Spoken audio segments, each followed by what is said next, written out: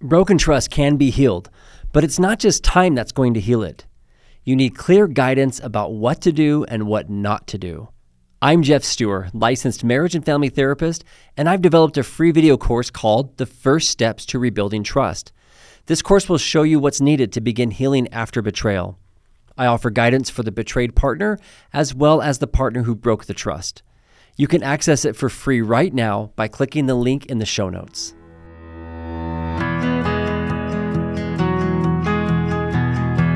I'm Jeff Stewart, licensed marriage and family therapist, and I want to welcome you to my podcast, From Crisis to Connection. Each week on this podcast, my guests and I will give you and your loved ones resources and tools to heal from the crises of infidelity, pornography, abusive behaviors, and betrayal trauma. But we also talk about how to build and maintain healthy connection in your most important relationships. Thanks for listening. I'm so glad you're here. Hey everyone, welcome back. It's good to be with all of you as always. This week I'm going to have part 2 of my interview with Thomas. If you have not listened to my previous episode with him where you get his full story, talked about his recovery, the work he's doing with his wife, and just his journey of the last several years, then I would definitely encourage you to go back and listen to that episode. It's just the one right before this one.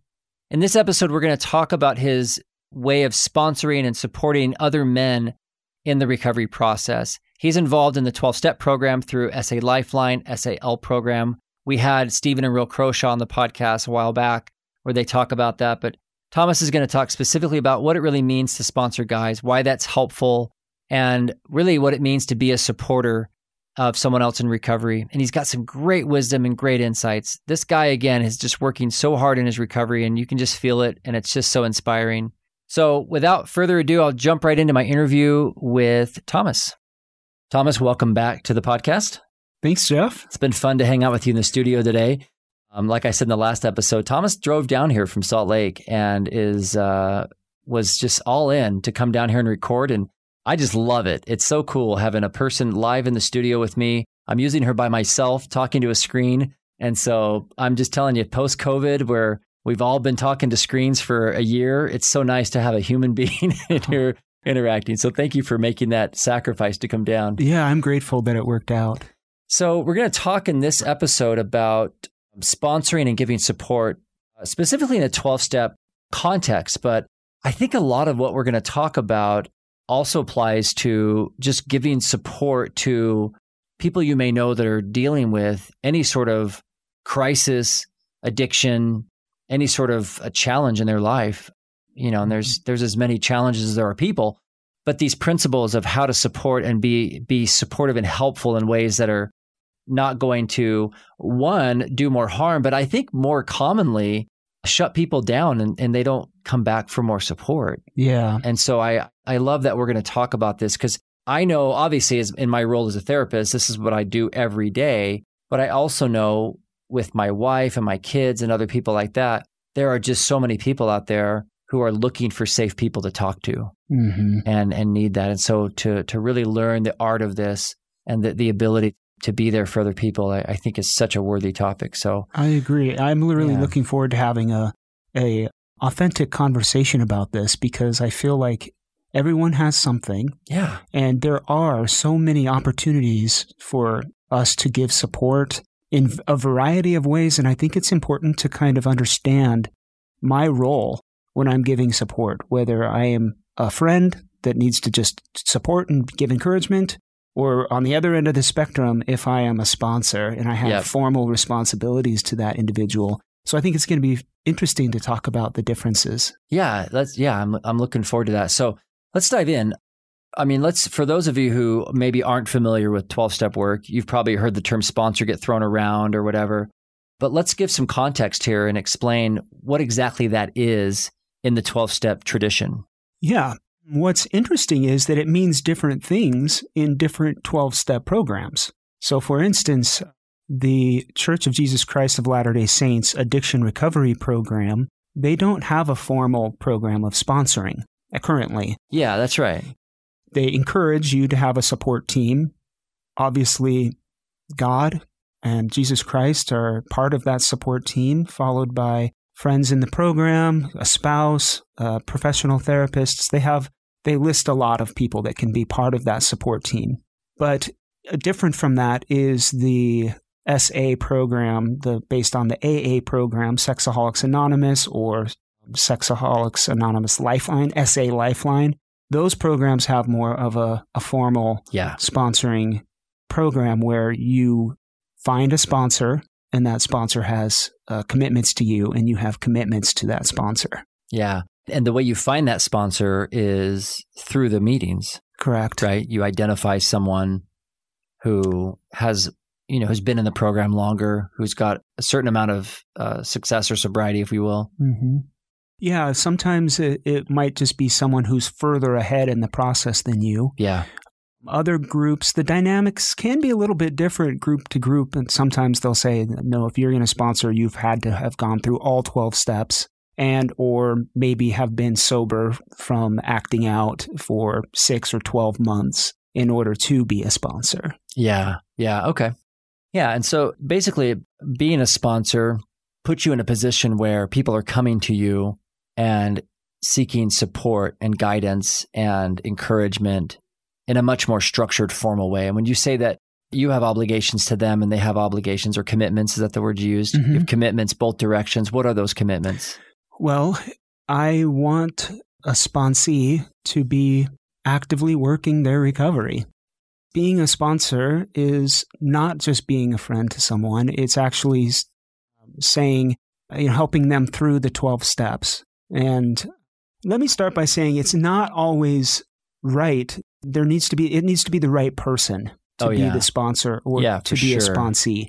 You kind of need to be on the same wavelength as to what's expected, and that conversation needs to happen up front as to what is going to be the expectation.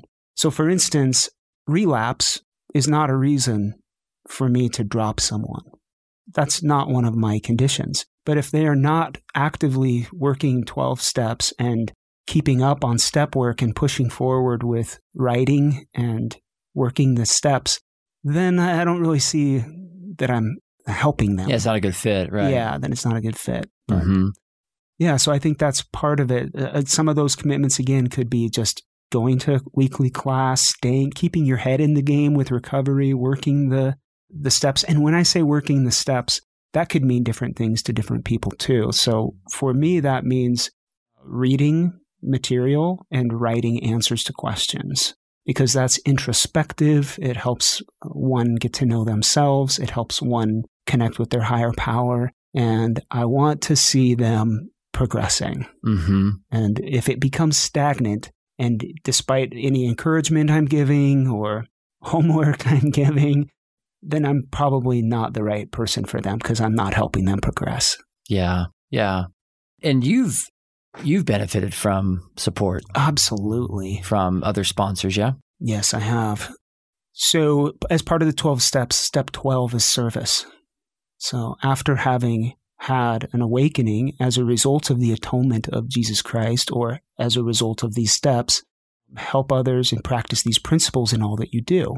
So giving support, being a sponsor, is part of step 12 and is part of giving back to the community that I benefited so much from. Yeah, that's fantastic. And last episode, last week when I first interviewed you on the last one, we talked about this little bit of a tug of war between the therapeutic community, therapists, and 12-step.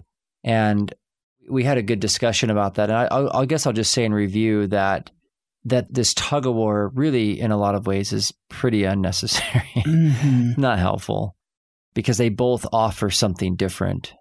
I heard one of the administrators of the 12-step program through the Church of Jesus Christ of Latter-day Saints. I think he goes, 12-step is kind of like, it's like going to get support for having cancer and dealing with everything that goes with that, where you still need to go see the physician to work on cutting the cancer out. Mm-hmm.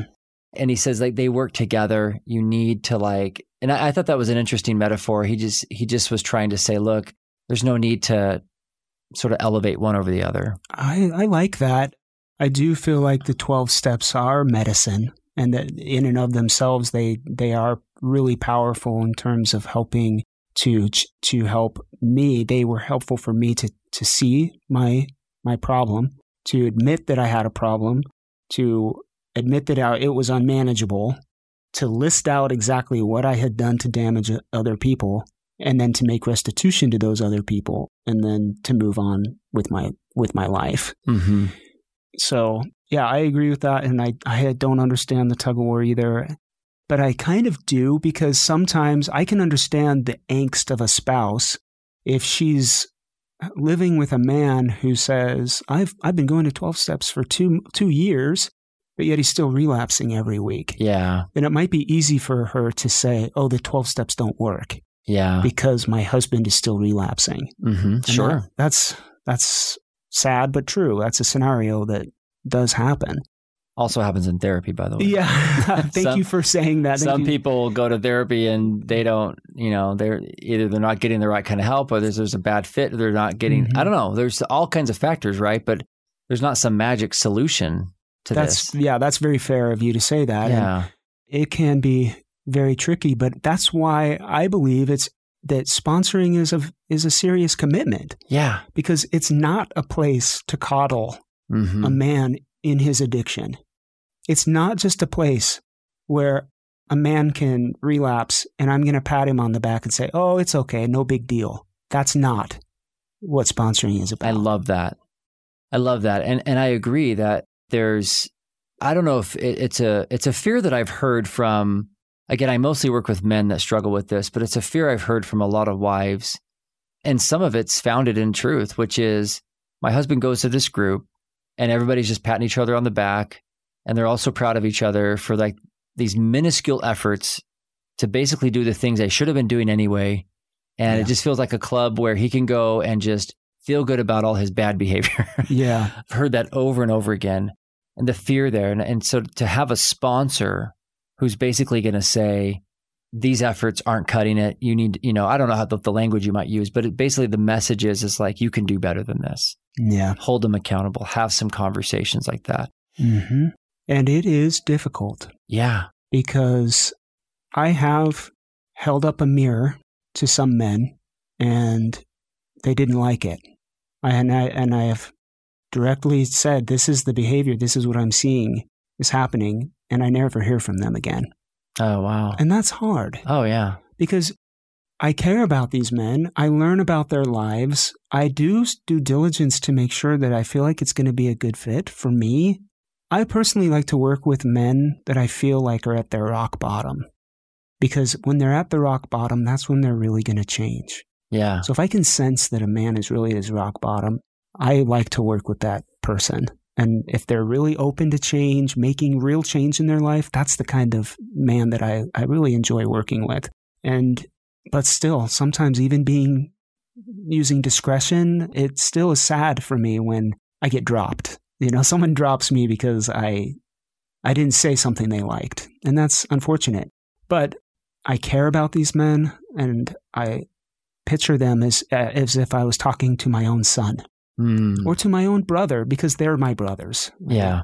And I try to be loving and patient and understanding. And man, when you get to know some of their stories, like men who have been abused themselves as children, or men whose fathers were just really, really rough on them, or just completely disconnected, or men who didn't have father figures at all, I really do have a sense of empathy and love for them and want to help each of them. Yeah, I love that. And I did an episode previously with a guy named Connor Beaton, and we talked about male friendship and just about the loss of friendship for so many men and how difficult it is and just uncommon it is for guys to have a man they can open up to and connect with and push them and challenge them.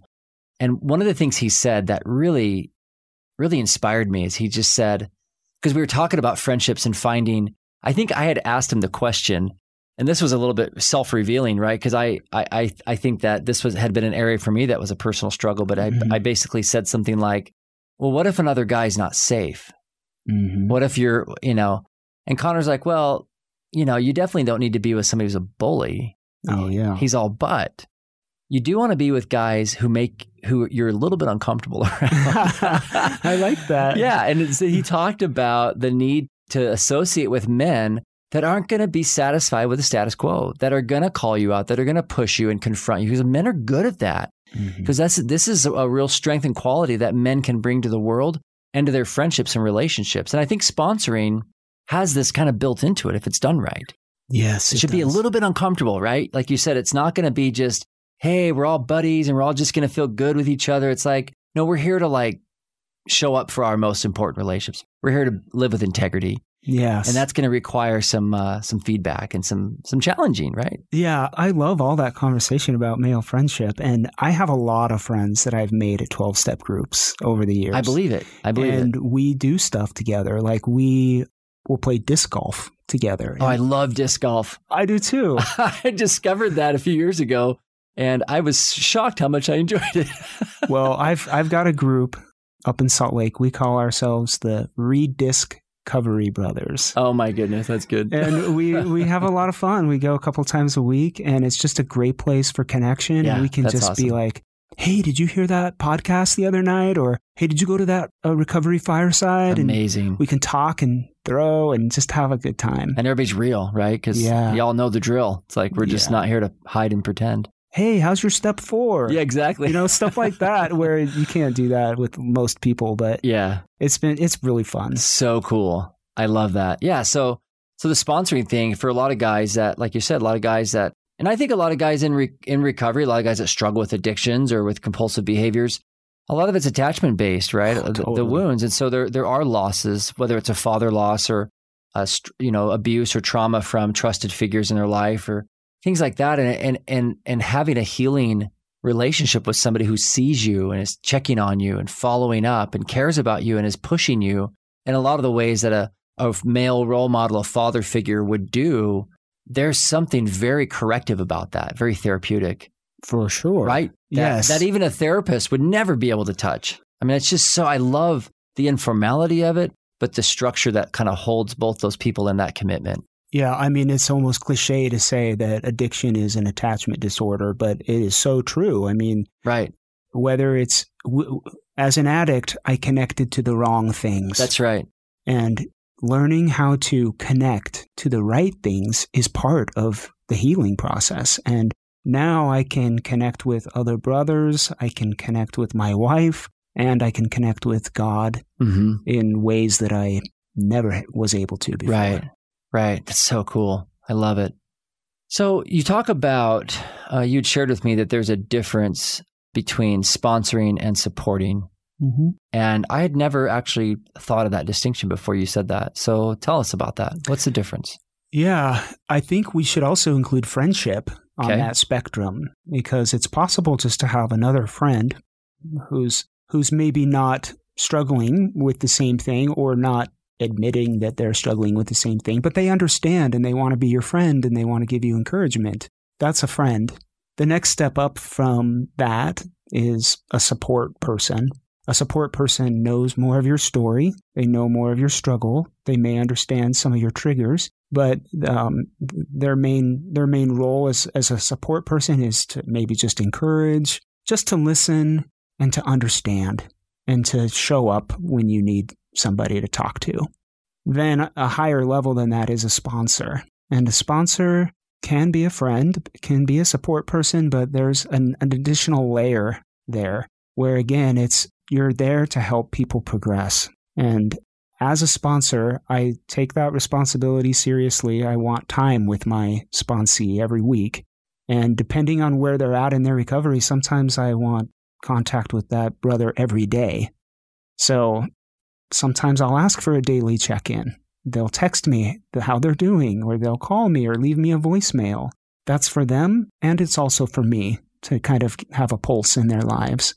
Sponsors, as a sponsor, I will ask them, how's your step work coming? You know, how much did you get done on step 4? How's your list coming for step 8? And helping them progress, because we're procrastinators. And Yep. Guess what? And the adage, it takes one to know one, is true here. because sometimes I'll get done listening to a brother say something and I'll be like, do you see what's happening here? Yep. And that's a hard conversation to have. And then to hold up that mirror to them and say, here's what I see. And sometimes they can get defensive at that. But then I have to just go back and say, I love you. I'm here because I want to support you. But I can't see how what you just told me is accurate. Right, because you've told yourself the same thing so many times. It's like, how in the world, we're not going to get anywhere with this because you know exactly where that path took you before. Yep. And so, I love that you hold up the mirror because you have all the reflexes inside to sniff that stuff out. It's so familiar to you. And so friends can do that. Support people can do that. But in my view, sponsors have a responsibility to do that. Yeah, that's good. And if it means that it costs me the relationship sometimes to be honest with a man and show and hold up that mirror to him, so be it. And that's a risk I have to take because I feel like I need to be honest with men sometimes. And sometimes the truth hurts. But I am trying to, in my own personal journey of giving recovery or giving support, because I'm not an expert at this. I'm just a guy that's gone through the program and I want to give back like I have been given. Right. So I'm not an expert at all of these things. So in my personal journey of giving support, I am focusing more on encouragement and love and less giving advice, which is kind of a no-no in the 12 steps. Yes. Yeah. It's more of like asking questions, making suggestions, pointing them to the program, pointing them to their higher power, and helping them connect that way so that they can progress. Yeah. And I love that because, like you said, there's so many people out there that are willing to give advice. And I mean, I get paid to give advice, but really when I feel like I'm really in my element and my zone and really helpful to people, I'm not giving advice. Mm-hmm. Right. I think just human nature, like people have resources, people know instinctively deep down inside what the truth is, what they need to do. And to have a place where that can unfold is such a gift. Thank you. I love that. And that's why one of my first questions I ask when I'm talking with a sponsee is, how's your step work coming? Yeah. Because I want them to be consuming those resources. I want them to be answering those questions and pushing forward on the steps because I know that is what's going to really help them. It really helped me. Yeah. Yeah. And there's nothing that, probably you could say that's not already in there that they could access in their own way. Yeah. And so that accountability, that follow-up is huge. And I love the commitment. I've not ever had a conversation on this podcast about sponsoring. And so I love that we're really kind of breaking down what that's supposed to look like and feel like for it to work correctly. Mm-hmm. And even though everybody's different and they're all going to have different styles and personalities or whatever, but the basic core principle here is that this relationship is more than just support and more than just friendship. It's an obligation. It's a commitment. It's a stewardship in a way of just basically saying, you've come to me to help you oversee and support and shepherd you a certain direction.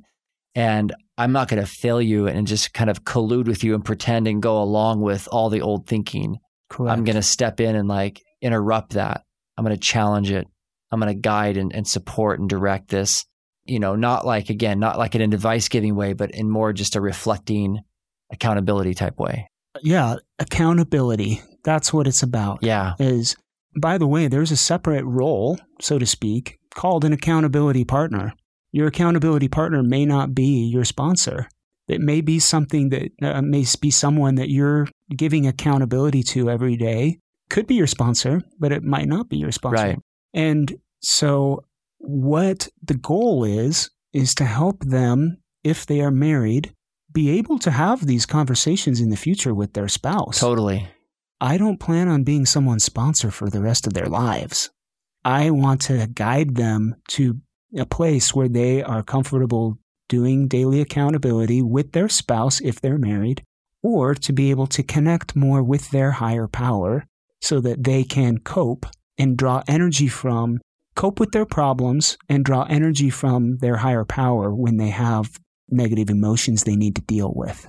Yeah, I love that. It's kind of the training wheels to help them self-regulate and learn how to reach to, these other supports that are sustainable long-term, Yes. right? Their spouse, their natural support system, and then of course, God. Yeah, it's really sort of a dress rehearsal for life, isn't it?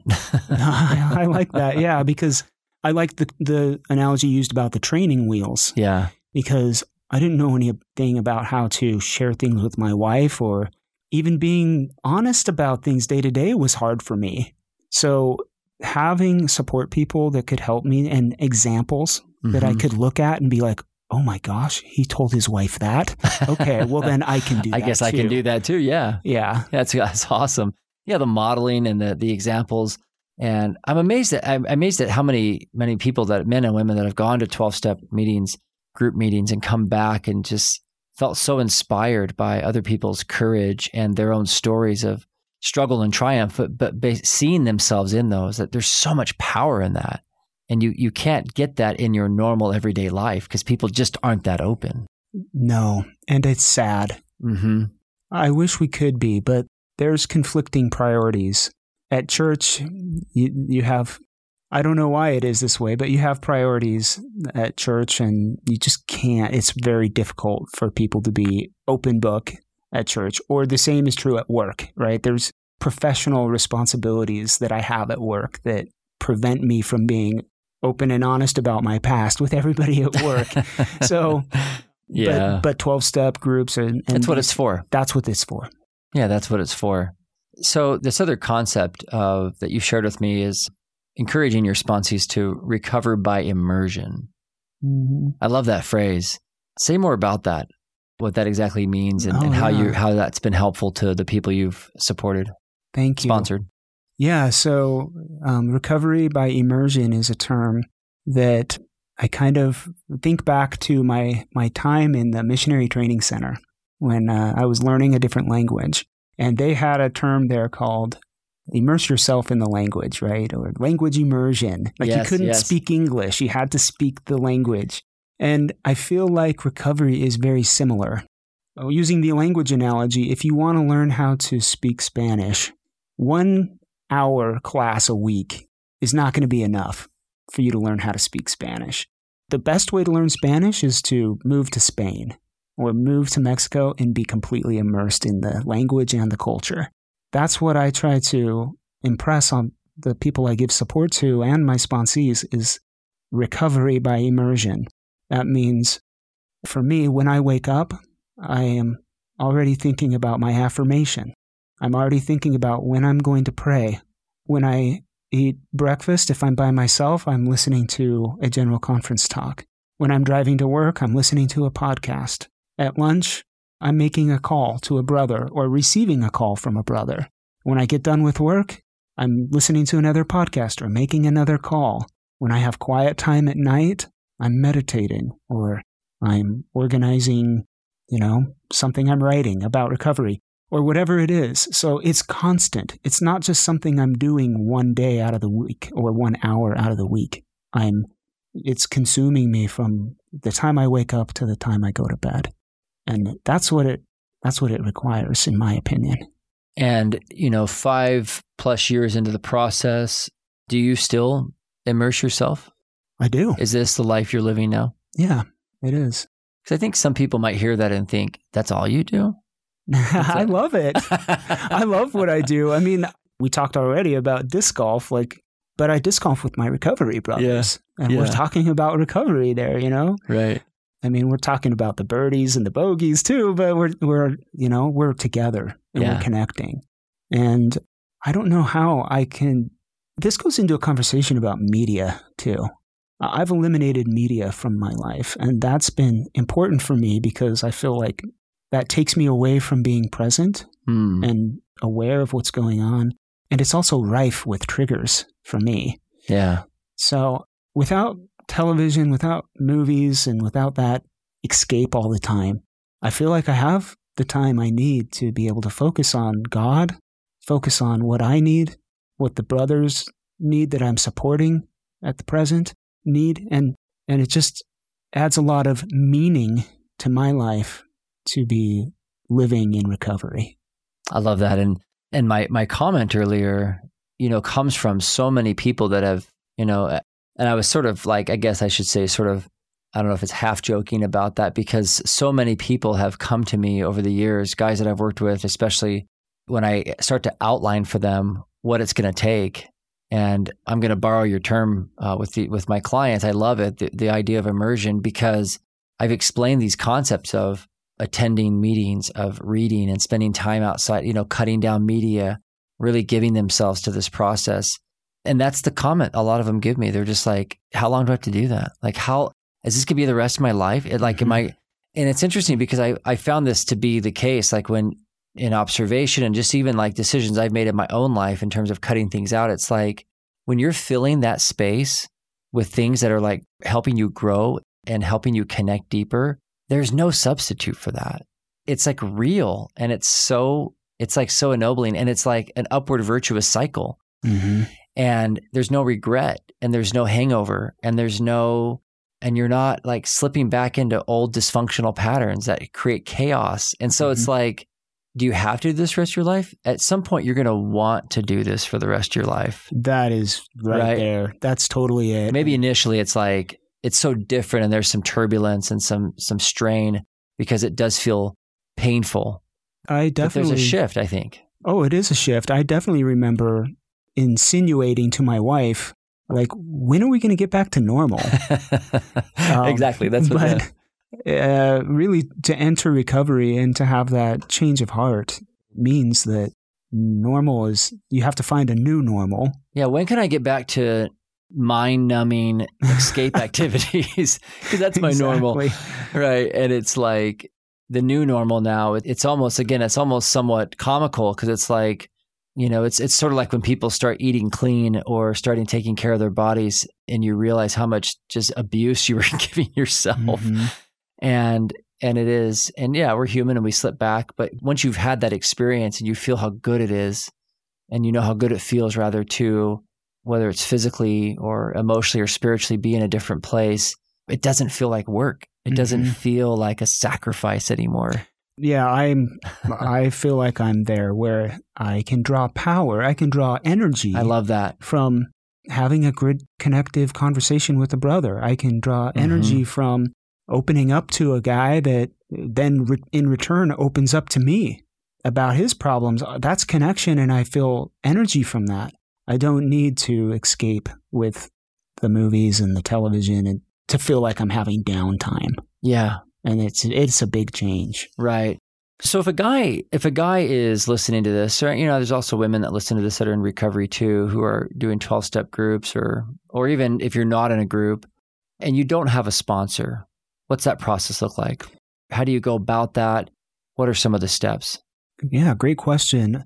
I think it's important to just attend a group. Attending a 12-step group and getting to know some of the people there will help. And then there's opportunities there where you can let them know, hey, I'm looking for a sponsor. And it might not happen overnight. It might take a couple of weeks or even a month or two. But when you find a group that you kind of feel at home with and you jive with, then ask for help and it will come. Okay. So it's really just a formal invitation, just to approach someone and find out. Okay. Yeah, a person seeking a sponsor would need to ask.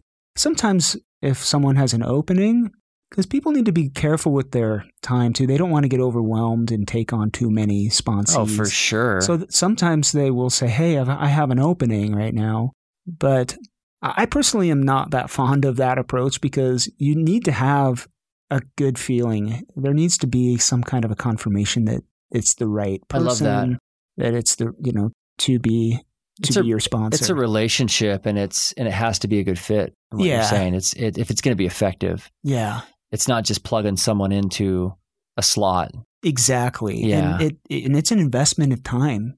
Yeah, that's true. Like, I want to get to know this brother like people did for me. They got to know me. They understood where I was at. They understood my triggers and my boundaries and where I was struggling at the moment. And that's not a 5-minute conversation. Yeah. And then once you get to know someone and you care about them, then you can feel like, okay, yeah, I feel like this will be a good relationship. And then jump into that formal, okay, what do you want out of this? What can I do for you?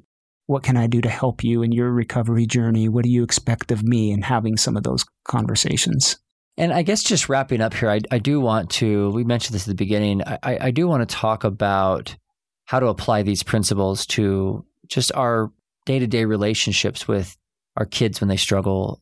If you're a ecclesiastical leader, or if you're even just as a spouse or a friend who is a family member who's just maybe being approached by someone who's struggling, and all of us find ourselves in this situation on a regular basis. What do you feel like you've learned having now been a sponsor and supporting and strengthening these other good men? How has that changed you as a listener, as a friend, as a supporter? What can we learn from that? I feel like I've gone through hard things, and so I'm better able to empathize with people who are going through hard things. And I've learned that honesty and vulnerability are my friends. And when I'm honest and vulnerable with those individuals, then they feel safe to be honest and vulnerable back. And without being honest and vulnerable, then I don't really feel like there's going to be a whole lot of progress. What would that look like? Honest and vulnerable. I mean, if somebody's listening to this going like, so what does that exactly look like? If I'm supporting someone, what does my honesty and vulnerability look like? Offering it to them. Mm-hmm. It's being able to show understanding and to really be able to look somebody in the eyes and say, I do understand how that feels. I understand how you're hurting. Or being honest and saying, I can't imagine how that feels. And just being honest back to them saying, I haven't been through that difficult thing that you're going through, but I'm so sorry. Or, just being empathetic. Like really letting their experience like really affect you, touch you. Yes. Yeah, like feeling with them. Yeah, we talk about walking a mile in someone else's shoes, or right. Just really carrying one another's burdens. And I think it actually can be very difficult to do that well, but it is so important to connect. Yeah, which is why I think a lot of times we jump to advice giving. Mm-hmm. I think it's a way to get out of that discomfort. Because to be time saving, right? Like, yeah, to not have to sit with the discomfort, sit with the time, and but the real healing I know in my own life has come when people just sit with me and listen and just are there. I can't think of very much advice that's ever really actually helped me, but I can think of countless examples of people that have just seen me. I agree. And there have been many men in my life who have just listened and been able to understand. And it's been really helpful. Yeah. That's so powerful. I love that, I just love the idea of, I think about trying to figure out how to say this. Like, I think in my mind's eye, I'm just thinking, wow, so many times we think of men that they're not emotional, or that they're not, or that we're not. I'm a man. That men that we're not emotional, that we're not relational, that we're not open, that, there's all kinds of stereotypes and biases about men. And I agree that a lot of men are living way beneath their privilege of what's possible for them. Mm-hmm. But when I hear and connect with your story and see what you're doing to support these other men in the ways that you've also been supported, it just really just energizes me. And I think, right, like this is how powerful is that for a group of men to get together, throw some plastic discs around, whatever, but like to sit around and share their lives, talk about their struggles, be real, be honest, be safe, and then to go back into their areas of responsibility, their work, their families, their communities, their churches, and just offer that strength. I can't think of a better model than that. And that to me is just so cool to think of that as just as a way of life. Yeah. It just feeds on itself and creates so much strength instead of just a bunch of guys sitting around numbing out, living small. Mm-hmm. Like there's just so much power in what you're describing. And so I admire you. I admire what you're doing and what you're offering and what you're teaching and helping other men experience. Thank you, Jeff. I appreciate that. And I want to be clear that I have made mistakes in giving support to men or sponsoring men. Sometimes I've been too hard or I've said the wrong thing. For sure. And it's a really tough line to follow. I was thinking about this yesterday when I was driving down here, that recovery is also kind of like a pair of glasses. Like if I have a brother who's saying, hey, I can't read that page. I can't just hand him my glasses and be like, hey, put these on. I'm trying to be more conscious. That's so true. Everybody's recovery is going to have a different prescription. And so asking questions, asking them if they've thought about this or have they tried that, that's more of the type of sponsor I want to be in the direction I'm heading. Well, and there's a real respect there for the other person's story, their, like you said, their experiences, their temperament, their personality, their own family situation. There's so much context there that, you know, that may not even mirror anything that you're living. Mm-hmm. And so I love that. It just feels so respectful. And one thing I've always found is that pointing people to God, pointing people to Christ, I cannot go wrong there. So true. And I have gained so much progress in my recovery from connecting with God and realizing that Jesus Christ is not just my Savior and my Redeemer, but that He's also my brother. And He understands what I'm going through, really. Right. The ultimate sponsor. Well said. Right, because He's definitely held up the mirror for me plenty of times, but with so much love and commitment. And what is, I think Elder Neal A. Maxwell said, His relentless redemptiveness exceeds my recurring wrongs, right? Oh, that sounds like Neal A. Maxwell. Lots of alliteration. But that really kind of sums up the whole idea of this process is, you know, the commitment to stay with someone and be there for them. And of course, you know, on a spiritual level and on a very human spiritual level, like we have that in God and the Savior, but also on the boots on the ground with your brothers and the people you're supporting. It's a very similar rescue and support. And I just think it's fantastic. So thank you for sharing your wisdom, your experience, your story. I recognize that, you know, and before we met, you were like, I certainly am nervous to hold myself up as any kind of like example, but you know, we need examples and we need to hear from people who are doing the work and showing up. And thank you for being that person today and bringing this here and spreading this message of hope. And I hope as you've listened, my friends, that you can hear and feel the sincerity and the growth here. I feel it, it's real. And I hope that you can just at least hold on to that healing's possible. So thank you, Thomas, so much. This has been great. Thank you, Jeff. You can learn more about Thomas and the great work that he and his wife are doing on their website, destroytheplague.com. And I'll put links to that in the show notes, and you can pick up a copy of his book, From Dark to Light. And they've also got a 12-step manual for teenagers. And they've just got some great stuff. So check them out and see the great work that they're doing. Once again, thank all of you for being a part of this community. I just really appreciate the great support and feedback you're giving me. And I just love seeing what it's doing for your lives. You can check out more resources on my website, fromcrisistoconnection.com. Check me out on social media. I'm very active on Facebook, Instagram, YouTube, and lots of great resources to help support you in your journey from crisis to connection. Thanks, everyone. It's good to be with all of you one more week, and I'll catch you next week in the next episode.